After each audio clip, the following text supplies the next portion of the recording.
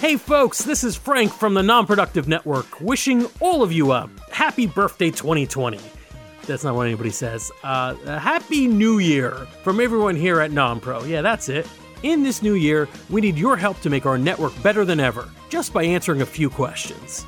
Go to non-productive.com/survey and tell us a little bit about what you want from our shows. And you can enter for a chance to win a fabulous thank you prize and, of course, get the opportunity to sound off about everything you think about our station. Once again, that's non-productive.com/survey, and thanks for all your support.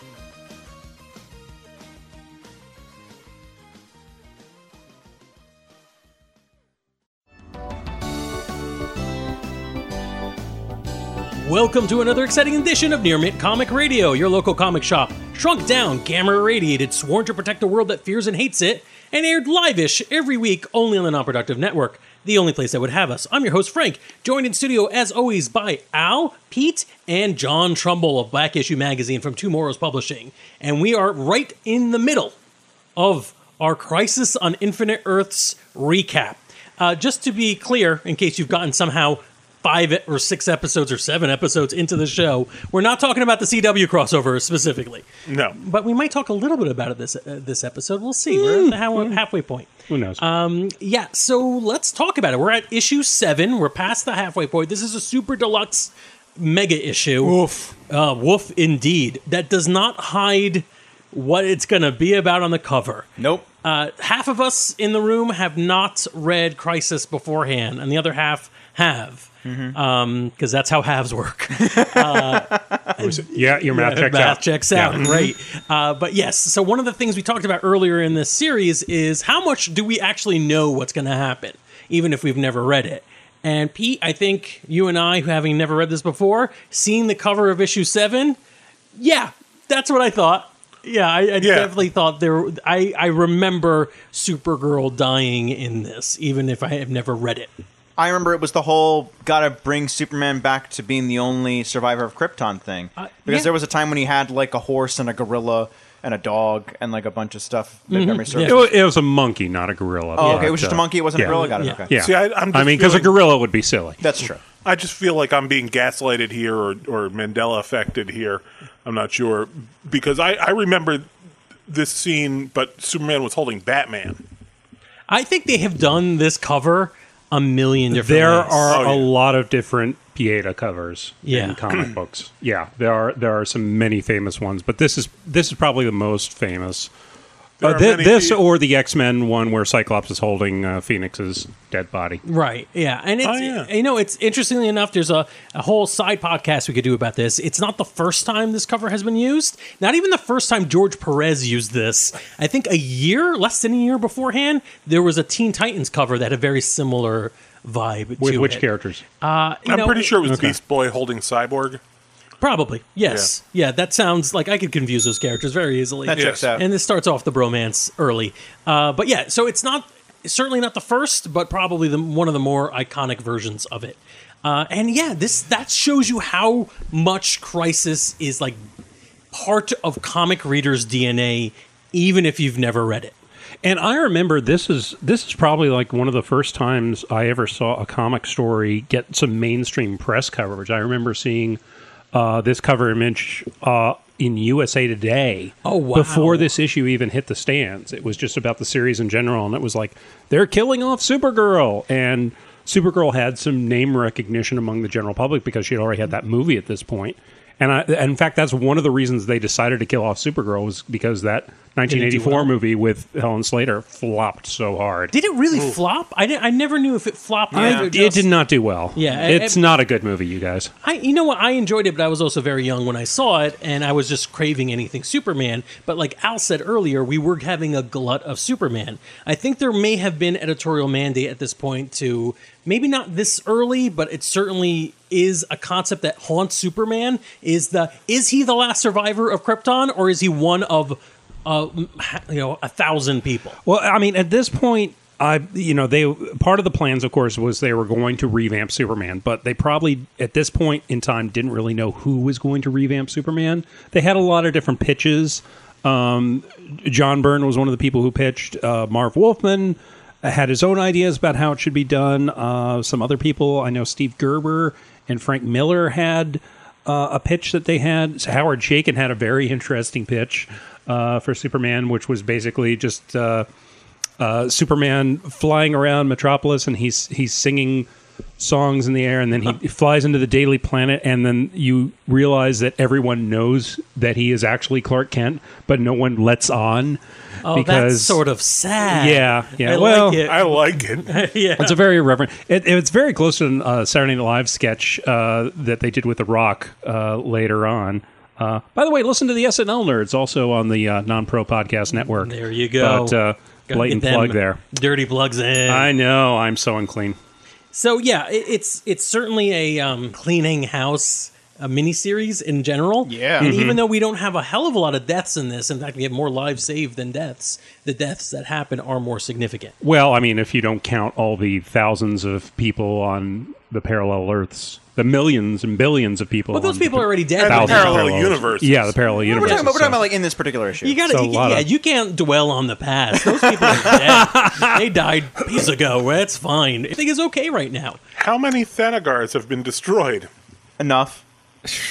I mean, if they destroyed a few more, maybe Hawkman wouldn't have become the mess that he became in the decade after this. But, you know. Wait a minute. I got a math question. Mm-hmm. Have they destroyed an infinite amount of universes? Oh, we're not doing this anymore. We're never going to do this math thing again. No. So one of the cool things that happens in this book, when we start off with our characters exactly where we left them off, chilling out floating on a rock. chilling out on a space rock, thinking about how peaceful it is out there, Yep. overlooking the universes that they managed to save. And our favorite character, Pariah, showing up like, I was here the whole time. I'm very upset.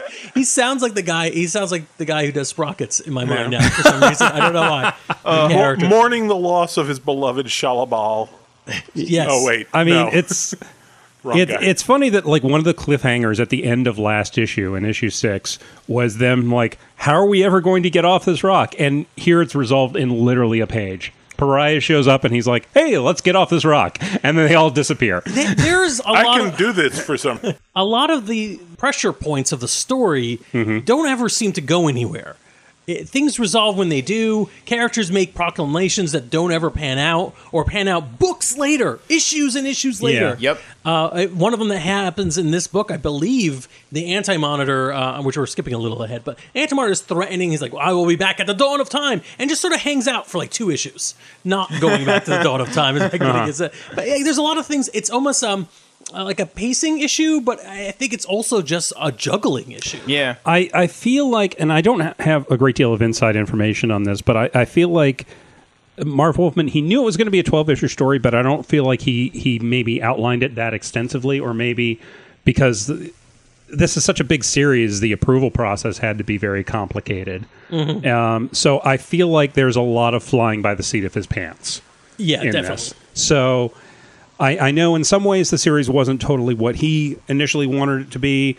And that's probably just unavoidable on something that just reaches out and touches this many books in the DC universe and the DC company line. Right.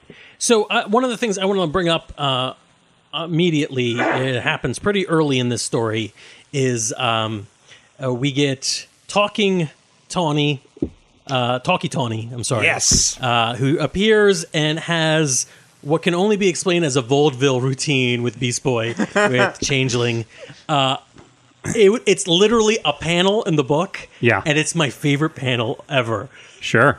There's so much, like, I complain, I don't know if I complained, but there's a certain amount of Bronze Age writing in this that's flummoxing at times, where it's just great Scott and etc. Right. Mixed in with the deep drama and the high stakes. It feels weird. But then every once in a while you'll get a panel where like a talking animal says, haven't you ever seen a talking animal before? And Changeling just sort of goes, what? Like he has a goofy reaction. I have been a talking animal, but like, no, I mean yes. I mean no. I mean nuts. Oh nuts. And at this point, Changeling has actually already met Captain Carrot and his amazing zoo crew. So yes, he's met many talking animals. Yeah, it's almost as if like he's like, I don't have time to explain this right now, but instead he just literally there's a saxophone in the background, womp wine. There's a lot of fun things going on in these early pages, but the most important thing that we really need to focus on is I need one person from each Earth, one from each universe to come. So because I'm not going to explain this twice. We're gonna have a big powwow. Yeah, there's this really cool floating rock. We gotta get you guys over there. I like how they keep talking about, we need a specific number. It's the 5 Earths and 6 representatives. Yeah. But there's actually like 9. The numbers do not make sense. So 5 universes were saved in that zone, that negative zone, which is whatever. Plus Lady Quark, who is from an Earth and whose universe did not get saved. Right. And plus, but like some people, like Uncle Sam, is actually not really from the Earth he's representing. Well, he's from. Well, yeah, I guess so. That's what he kind of says. Yeah, I don't know exactly what he meant. And there are many other people who just show up. Well, I'm just referring to the fact that they're not including Alexander Luthor, Pariah, or no, Pariah's there. No, but they're there, but we need representatives of 6 Earths. Yeah. But those are the 3 that know what's going on. The people from the other 6 Earths do not. Yeah, so that's how they're counting it. It's a very weird time in team making. It's awkward. So can we go through who the 6 are? Sure. Who we got? We've got Captain Marvel. We have 3 versions of 3, if not 4 versions of Superman. 3 to 4 versions of Superman. And Lady Quark. We have and then Blue Beetle. We have Captain Marvel. We have Earth 1 Superman, Earth 2 Superman. Blue Beetle, Uncle Sam, and Blue Beetle, who I love because he interrupts his introduction, right? Because there's nothing they could have said that would have made sense. Actually, once on the back issue page on Facebook, we had a thread where we were like, what was she going to say about Blue Beetle? And we all chimed in with our ideas of that's great. And Blue Beetle, who is here as well. And the rest. Yeah. Who will eventually inspire Night Owl. Blue Beetle, who was drawn by Steve Ditko for a little while, and that's pretty cool. So that would be amazing if that's what they said. Oh, that would be so great. Has an enormous flying bug. And that's pretty awesome. Yeah. I mean, come on. He might be able to give us a ride someplace. It's so unfortunate. But I mean, he sets it up decently because he has Blue Beetle basically volunteer. He's like, hey, I'll go with you. Yeah. I mean, and then Harbinger's like, yeah, okay, fine. Yeah. you count. And Blue Beetle, who I wasn't really expecting to come, but he volunteered. So I was too polite rather than having yet another version of Superman. So it's fine. Blue Beetle, who isn't really the person I wanted, but I was hoping for Captain Atom. But I like that. Not only does Marv write in that interruption, so he doesn't have to come up with a reason for why Blue Beetle is there, right? Uh-huh. But he then goes on to have Lila explain why it's important to explain why everybody's there. Right. But then still not explain why he's there. Yeah. Blue Beetle goes like, okay, excuse me. Yeah. And also, nothing happens. Also, it's like a veiled plug for Who's Who, because he's just like, can the Who's Who. You can buy our companion series, Who's Who. That's sad.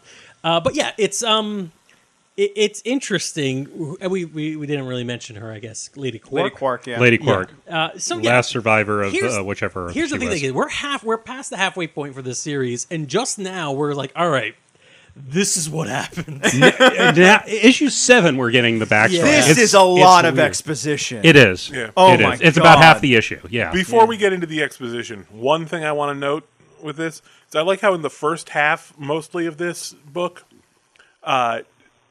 that it's George Perez doing the artwork now, right? Yeah, it's George Perez and Jerry Ordway inking him.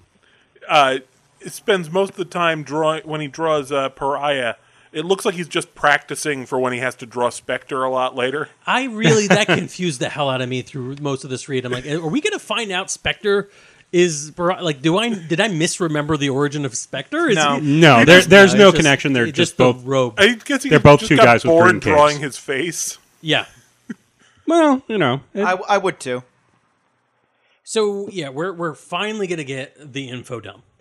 I don't know what to say about this. Feels the most Silver Age to me, which I like. Because it was a Silver Age story. It came from Green Lantern 40. There's a footnote and everything. Well, it's referencing elements from the Silver Age, but it's obviously all of this is whole cloth new. And you're referencing Quark. I don't think this is. I think that the Krona stuff is from Green Lantern number 40. Yeah, but tying it into the creation of the multiverse and it being the creation of the Negoverse. What are we calling this? The antimatter. The antimatter universe. Darkwing Duck. Tying this all together, it's not as if back in the Silver Age, you're like, one day, my disciples, you will be turning this into Crisis. It was just, these are elements from the Silver Age that are being reused in a way that I think is really creative, but also very indicative of the style at the time. The artwork, the scope, the characters, everything is sort of like crazy fun. I like that. Info dump, however, pages upon pages of I don't even know what, was hard. Yeah, it's. I did have to at one point ask. I was going to ask, is this the beginning when we see Kronos for the first time? Because I know he comes into play not in this book, but in other series as they go on. I know he's beforehand. Yeah, I wasn't aware if he was invented here or if that was something else. No, I mean, there's let's see, I'm looking on page 10 now. She says, Chrono was sent spaceward and seen twice again. So he'd been used in like 2 stories before. Because I know he's responsible for the event for the DC Marvel crossover. So some years before later. we go into so the shades that are putty villains in earlier parts of this book. The Shadow Demons. The Shadow Demons. I think they're referred to as shades, but whatever. Those things were Thunderers that were converted by, or perverted even more so, by the Anti-Monitor. Are the Thunderers were a thing? No, they were okay. The Thunderers are from Green Lantern. Yeah, okay. But this is heavily built on Green Lantern continuity. Because it was very weird to just be like, I am this anti-existence creature. And also, I have these minions that throw lightning and stuff. I'm like, where does that fit in? Part of what I'm saying here, and I keep trying to get the point across, is that these things existed in earlier books, but they were never this until we made them this in this story. That's when Thunderers were like, well, all right, let's modify, let's tie in their origins a little bit more cleanly into the Green Lanterns. Let's do that moment where there's a betrayal because science has gone to run amok, and let's also make them into shadow demon things that become the foils for or the villains that our heroes have to fight. This is the kind of retroactive world building I like. Because it's not really retconning anything. You're not changing anything from the past. Right. You're just reinterpreting it. You're discovering new facets of it and consequences that you didn't know beforehand. You're building layers on top of something that has already existed without tearing anything else down. Yeah, because there were people that had superpowers that just showed up and had superpowers. And, if you later on decide, let me go into the origin and explore this a little bit, maybe get, the Thunderers were just a goofy, villain group for the Green Lantern. They didn't have any... you thought. Yeah, I would argue they still don't have a very good reason for existing in this issue, but, at least they use somebody that exists. And Marv Wolfman, he's also trying to tie together various strands of the DC universe. Like we have the Controllers in here, who were an alien race that were featured in the Legion of Superheroes. I believe they created the Miracle Machine, if I'm remembering correctly. And this is the first time it was revealed that, they were actually split off from the Guardians. They were right. So this is the first time those two threads were connected. And some of these things will spin out much more in more detail in the next few decades as people go back and look at it one more time and build upon it one more time. I'm sure a lot of the Spectrum rings that happened after Darkest Night or during Darkest Night, I guess, also had some little foothold here at this point. This is one reason I actually wasn't taken too aback by this info dump, because I remember them doing this. They did this again in the wake of Infinite Crisis, I believe it was. I don't remember which one. It was Infinite Crisis. Was that the one with Superboy Prime? Yeah. Okay. Infinite Crisis and 52, which I can't. That was the follow up, I think, where they go back into this Kronos, discovering the origins of the universe and expand upon it even further. Mm-hmm. And speaking of tie-ins, and I can't believe I'm going back with something that's super ridiculous. There's a fireman character that is called out by profession by Lady Quark. Yes. Fireman from an Earth which no longer exists. And I was like, that's weird. So I had to look it up. Like, why is she so... Like, why is this one civil servant being brought up out of context? Apparently, and I don't know if we've ever... we have definitive proof on this, but at the time DC was, or a little earlier, they were putting out comics about firemen. Just like there were crime comics and there were like war comics or whatever. There was some kind of like gritty, just like, you see cop procedurals and firemen. So this might have been a call out to that. And that is, if true, I think even if not true, if there's that level of like detail in linking so much stuff into your world, I appreciate the effort put into it. I very much do. Now, I actually read that panel as she was referring to herself as being from an Earth that no longer exists. Yeah, she is. The fireman is an aside. No, she's just calling him by his occupation. I don't know about that. Lady Quark, fireman from an Earth which no longer exists. Oh, maybe. I don't know. There could be two different ways. Yeah, no, she doesn't know what Earth that fireman is from. Yeah. Huh. It's like, lady, this fire's out of control. She's like, Lady Quark from a fireman from a world that no longer exists. So that is from an Earth which no longer exists is referring to herself? Yes. She's not questioning. Yeah. I like the way that you guys are saying this with such definitiveness. Because you are wrong. No. That's the geekiest thing you could say on a review show. I feel like your opinions are wrong. No, I feel like if that fireman was a specific character, he, in all likelihood, would have been named. I guess so. I don't know. Or been given a close up or something like that. I think we're gonna have to review more Fireman comics from DC. It sounds like a fan theory, but no, I don't put a lot of stock in that. Yeah, well, that's okay. Yep. You're allowed to think it. Yeah, I am well aware I'm allowed to think these things. This is a review show. But yeah, good job on the big info dump. It's dense. It's got a lot. Mm-hmm. Some of it I recognized. But it's his dark materials. We learn the origins of the Monitor and the Anti-Monitor, and the Anti-Monitor apparently created with armor, and the Monitor created naked. Right, because he's good. Yeah, and nudity is good, and only a sinful universe is armored. Okay, and has a cape. Yeah. So here's a couple of things I do want to pull out of this thing, this huge info dump. I love the idea that the Monitor and the Anti-Monitor punched each other effectively unconscious. I feel like that is a hilarious image. I don't know if that's what... It's not literally what was shown to happen. They were laser beaming each other and they knocked each other out.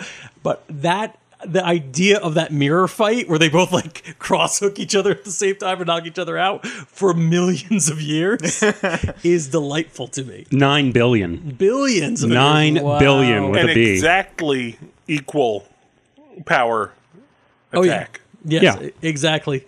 Other than that, what other fun things does anyone want to pull out? Well, we've got the origin of Pariah. We see him on his native Earth before he gets his emo eyeshadow. Right. When he doesn't smile exactly. I mean, we see him looking smug, which I guess is a different shade. By the way, do we buy this? What do you mean? Do we buy this origin? This origin with everybody on his planet saying, "Oh, you're the best, Pariah. Hilarious. We love you. No one's smarter than you." I love that take on it, where he's like, "So, anyways, I was the best." Like the Zap Brannigan version of his story. He's telling it, and he's like, "No, I was the best thing about my Earth. Don't look it up. You don't need. It's not around anymore." Well, we can't look it up, Pariah. Your Earth no longer exists. My Canadian girlfriend version of an Earth that got destroyed. I love that. Yes, I'm on board. Not surprised. Apparently Pariah and Krona have the same sin. Pretty much.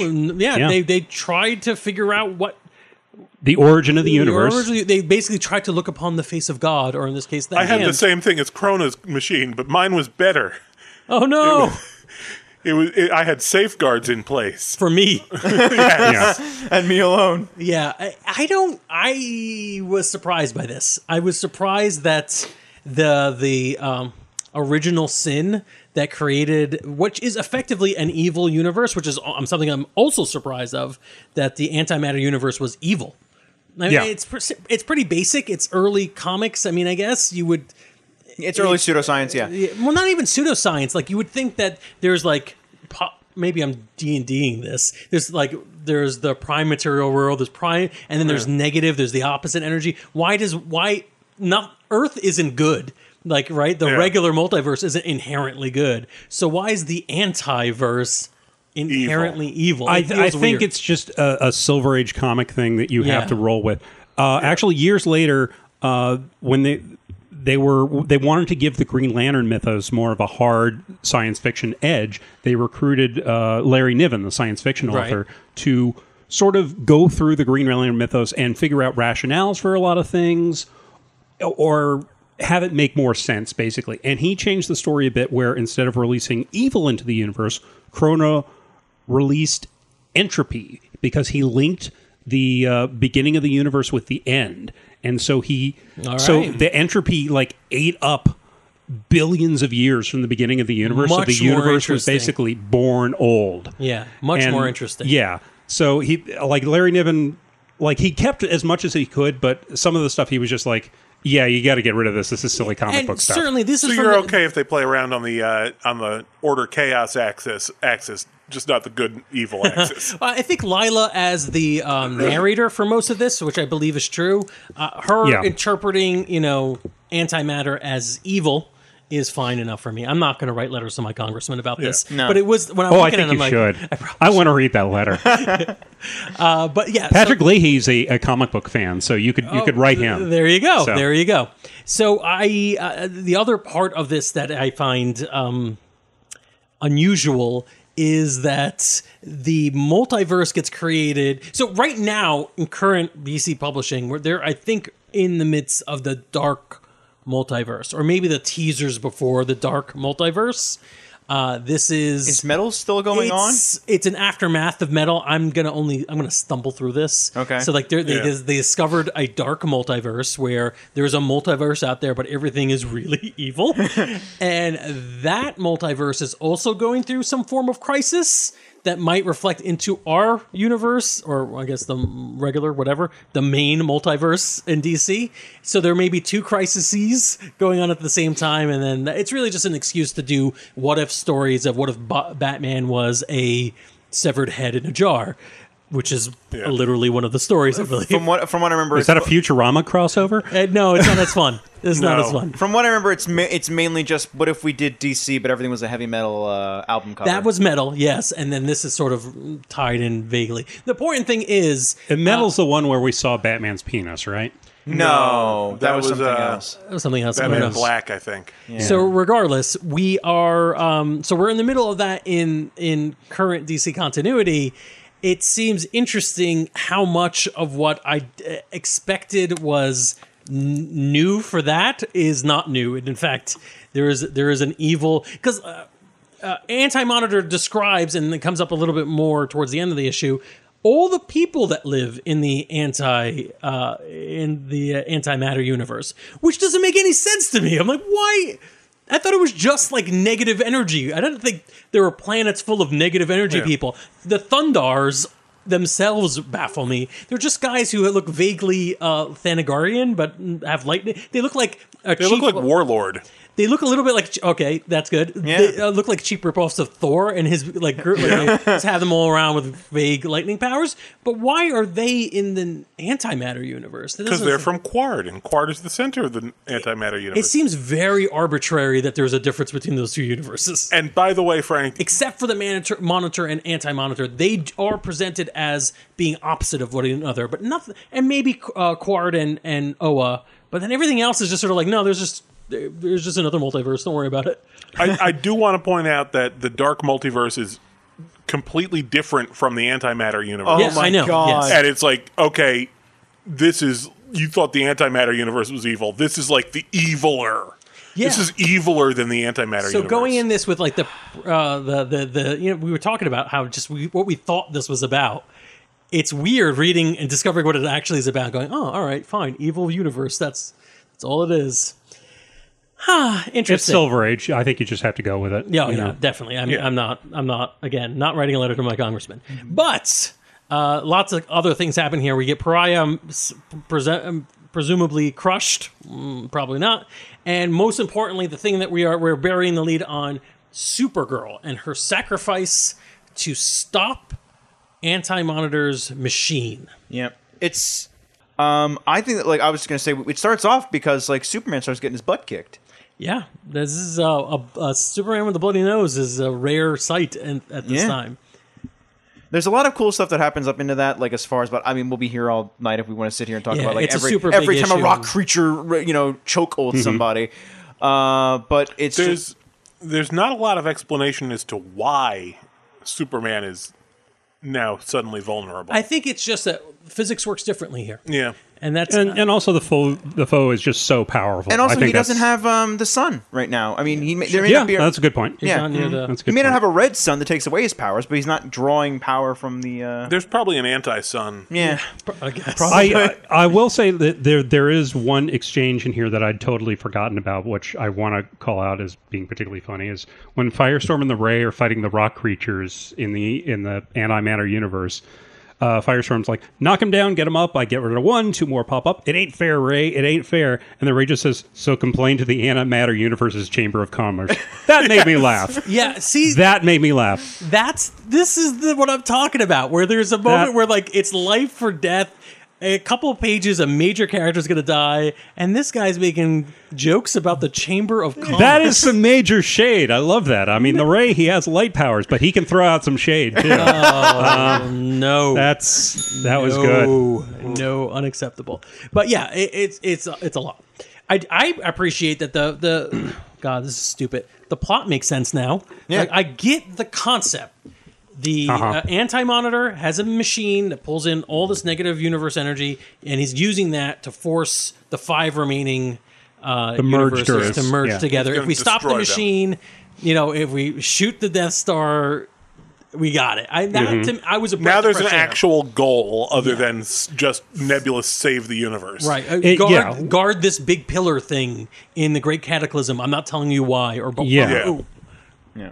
It's definitely come off a little bit as the opposite as Infinity Gauntlet to me, where Infinity Gauntlet, like, it felt like we knew who the villain was and what he was after, but the stakes were all over the place. Are you as far- talking about the comic book version or the movie? comic book. Okay. But the stakes were kind of all over the place as far as what was at risk and what wasn't. Here, the stakes have always kind of felt like we know what they are. The world's ending. We can see it. It's coming. It's this big giant white thing, and we knew what it was. And the villain was always just kind of like, so what's he want? Yeah, how does this work? What's the hero want? What's the that- plan? it was- What's the plan here? Yeah, it's very much, again, it's the exact opposite of what was with Infinity Gauntlet. I could see that. I could see there is a certain amount, and also in Infinity Gauntlet, there was a kind of a hopelessness of throwing everything against the window. and hope see what's something might work. Yeah. Adam Warlock knows what he's doing, I guess. Towards the end, yeah, just get a T-shirt. But yeah, here again, there is a action. We know what we're supposed to be doing, and so like right now, I'm deep into this. I'm excited till we get to the point where Supergirl sees her cousin in trouble and rushes in. And here's something that there's two things I'm going to pull out. When we're recording this, the CW's Crisis on Infinite Earths is not aired yet, but I've been catching up a little bit. There are two things that I can't believe I missed. One, the character Lila is flat out and has been in CW shows for a very long time. Oh, really? Yes, she has been there, and it took me literally the Arrow season 8 of Arrow is very crisis-y leading up to the actual crossover event. And when I'm like, wow, Lila's acting a lot like Harbinger in this story. And I'm like, Lila. And it was like that episode of The Simpsons where dental plan, Lisa needs braces. I'm like, oh, I connected the two. Yes. So that's one. Good for me. But also good for the CW. They're actually, that's super due diligence. That character has been around for quite a while. And And the other thing that shows up in this part is Dr. Light, the new Dr. Light. The female Dr. The Light. female Dr. Light. As they say a couple times, yes. Frequently, which is very weird considering that the original male Dr. Light does not appear in this story. It's not like there's going to be any confusion. And It's I think just the Dr. person Light. who calls her the female Dr. Light is the Earth 2 Superman, who never had a Dr. Light on his Earth at all. Yeah, all right. I think the Anti-Monitor refers to her as the female Dr. Light at some even point. worse. I guess God. they're just driving it home. Yeah, It's a new character. And So she gets inspiration by seeing Supergirl fighting and not eventually- giving up. Yeah, not giving up and sacrificing herself. She has her Ebenezer Scrooge moment. There's definitely I'm setting this character up because I want this character to be like that. We talk about the deaths that happen in the series, but there are interesting setup. There's this Japanese character who's going to be Dr. Light. There's the Latina who's going to be a Wildcat, who also gets a moment of, will they ever accept me for who I will I be the new Wildcat? Do they care? I'm like, the universe is ending. No one cares. with lots of gratuitous Spanish. Oh, yes. in yes. there. She's like, Which at the time is like a good, effort. Like, good for you. You put effort in to try to make this a thing, which may actually even be the next issue. I'm sorry about that if that were true. It doesn't matter if it is. Minor spoiler. I think it's the beginning of this one. Yeah. Wildcat has some issues about whether or not she's going to matter, or people will accept her. And meanwhile, I'm like, no one cares right now. it is at the beginning of 7. All right, Yeah. good. So Nobody refers to her, do they? Nobody we only knows see her. about her she's yet. literally just watching them. She's just- bemoan their fates. No, I was She's just sitting crouching here- in the shadows. Yeah. But I just like how she uses a Spanish word and then immediately translates it. Yeah. In her thought balloon. Yeah. So Yes. she is translating for herself. For those of us who are bilingual, we do that a lot. We're like, yeah. No, I was just thinking that I didn't remember anybody referring to the female Wildcat. Yeah, not yet. Yeah. They're going to have That's to. because nobody has referred to Oh, her my yet. Lord. This- What if she referred to herself as the female Wildcat? No. that would be in very funny. Espanol. Actually, honestly, I think that scene, it might be the last we see of the new Wildcat in this series. That's Reasonable. all right. That's Yeah, she's wonderful. like, I'll prove myself worthy of the name Wildcat, and when I do, I'll come forth. And if I don't, and if I can't, you'll never see Yolanda Montez again. To explain. And So, like, to piece it out, like, just so does it seem like we're anti-Wildcat too? No. Like, Batgirl has a crisis moment. Yes. Where she's like, what good am I to all Yeah. facing all this? Yeah. That's a great moment that lets you think of all the ground level heroes going, yeah, a lot of people, we're not going to see them necessarily in this book because what good are they in the face of this? this is above my pay grade. But for some reason, we get like panels upon panels of this one character who's brand new going, should I introduce myself now, later, wait till the world comes to an end? I don't When know. is it least awkward? I don't know. Should I just show up at the table and dare them to say something? Which is, by the way, Maybe the correct way to do it. Maybe I'll just come in and see if anybody notices. They're like, that's what you hey, do. why does Wildcat have boobs now? Just walk in. Well, I think original Wildcat may have had boobs in their age. He might have had man boobs. Yeah. He was heavyweight champion Yeah. 40 years ago. He could have I developed think man so. I boobs think in that that's Yeah, time. I'm Yeah, pretty yeah. sure he stopped walking, though. What's going on Yeah. here? All right. So yeah, it's a bunch of stuff we keep missing. We're not landing, and this is a super long episode. But Supergirl. I think it's amazing. I think it's one of the top 10, if not the best superhero death that I've seen. I'm struggling to think of a better one because she just goes out swinging and swinging hard. Like she does damage, like irreversible damage to an extent. Yeah. To the point where he's like, I gotta get a new body. Yeah. Like I can't hang out in this one anymore. And she's only brought down. She's only defeated because she takes the minute to like tell them go. That And annoys me so much. I was like, why did you need to be told 12 times? But no, yeah, Really, it was Superman that killed her. I don't think so.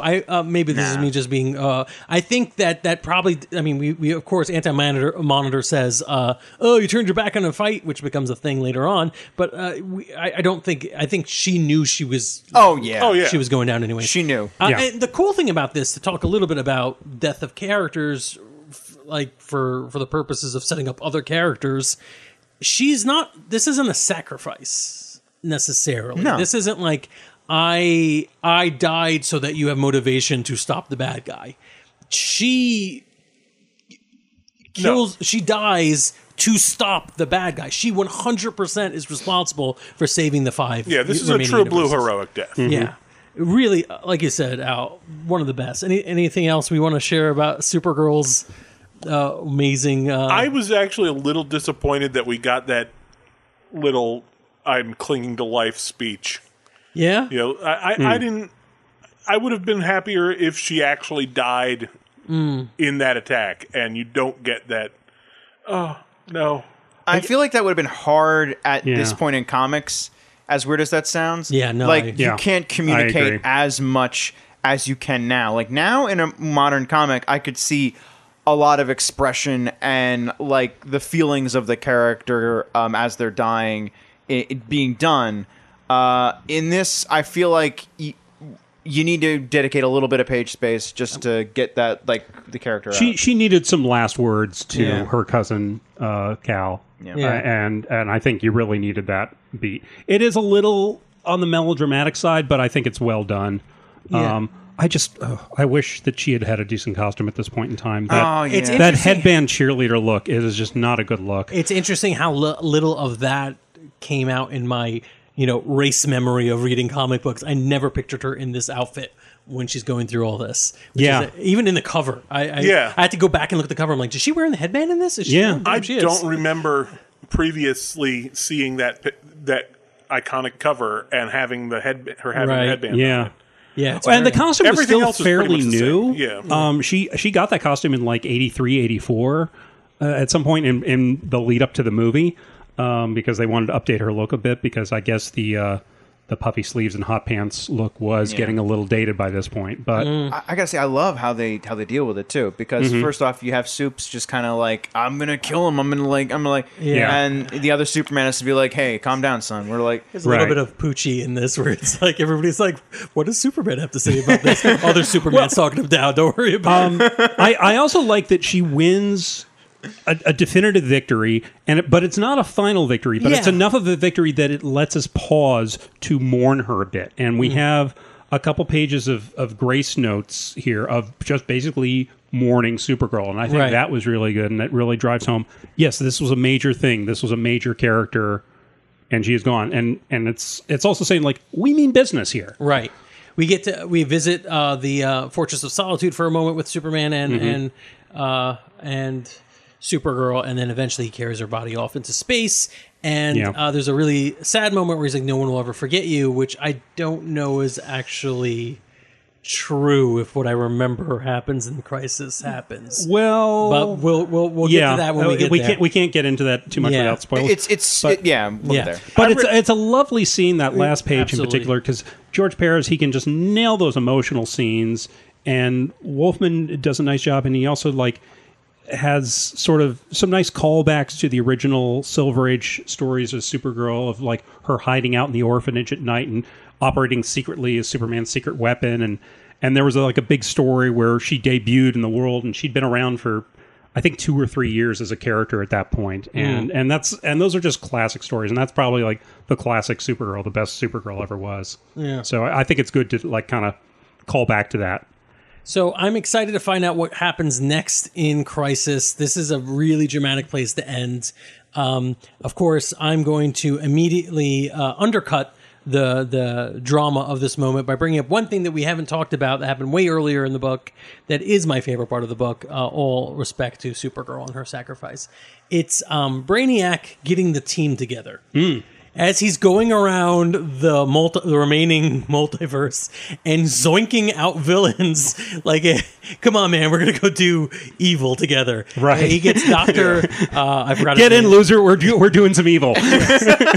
Dr. Savannah? Dr. Savannah, and that back and forth with Dr. Savannah going, I must not let them realize that I don't know what's He's happening. like, I don't know what's happening, but I'm not going to tell him that. So he acts like it's his plan Yeah. while And- he's vanishing. And That's then great. everybody, all the heroes that are around, is like, "Hey, did you see the look on Dr. Savannah's face? He had no idea what was going on." so funny. It's my favorite part. I really hope nothing comes of this evil League of Villain thing. It's just Brainiac getting a team together for fun. It's just Brainiac doing a movie night. Yeah, it's movie He's just night. like, so what do you want to watch? I made popcorn. I would love Brainiac's it. just lonely since You he became son robotic. of a bitch. I'm in. Yes. We're going to watch all the Lord of the Rings movies. What would Brainiac wants to know what it's like to be human? I think he's maybe watching all Toy Stories. He got Disney Plus on that thing, and he's like, finally, I'm going to watch all the Toy Stories. Brainiac really likes Forky. Yes. All right. Well, thank you for listening. If you enjoyed this episode of Near Mint, please like, follow, and subscribe so you get the latest in the podcatcher of your choice. We mean it. Do that thing. And leave us a good review. We really mean it. So people can find out about the show. We're going to start reading reviews on the air in coming weeks.